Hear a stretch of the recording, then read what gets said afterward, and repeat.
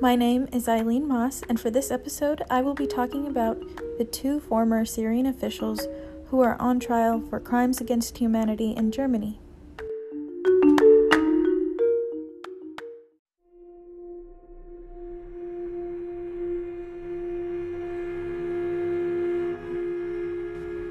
Before that, though, I would like to warn you that the content in this episode is extremely disturbing and graphic, so listener discretion is advised.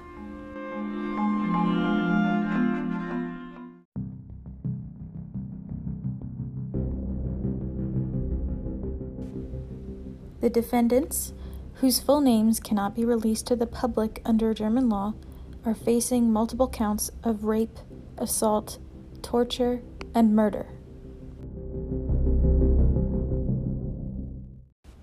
The defendants entered Germany under the guise of Syrian refugees and were arrested in February of 2019.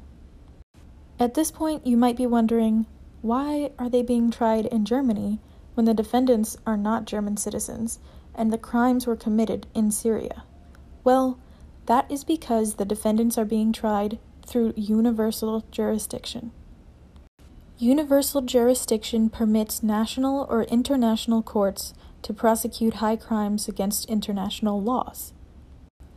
And while charges like rape and murder don't really sound like what we would think of as crimes against humanity, the prosecution argues that these crimes were committed on such a large scale that they fall under universal jurisdiction.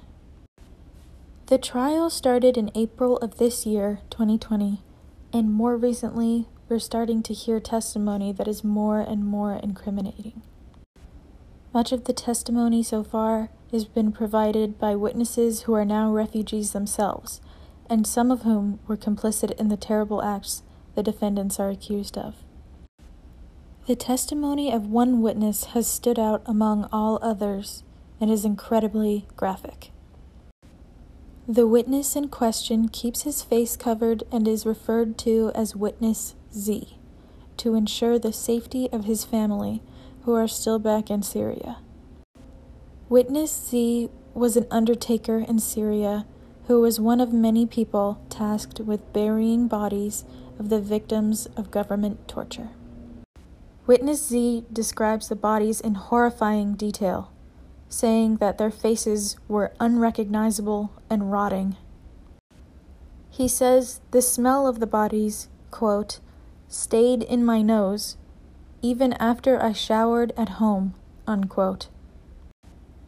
He recounts to the court the, quote, rivers of blood and maggots, unquote, that came from the bodies, and how he drove vans to accompany trucks that contained anywhere between 200 to 700 corpses on their way to be buried in mass graves at the desert. Witness Z also said that there were signs of execution on the bodies and that many had most likely been hanged. Witness Z's testimony is important because it solidifies the prosecution's claim that the defendants' crimes were, quote, a widespread and systematic attack against a civilian population, unquote.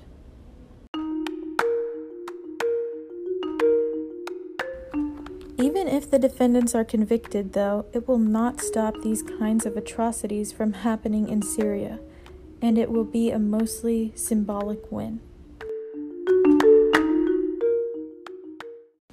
However, a win for the prosecution might mean more sympathy for Syrian refugees all over Europe, and could potentially lead to policy changes to help refugees.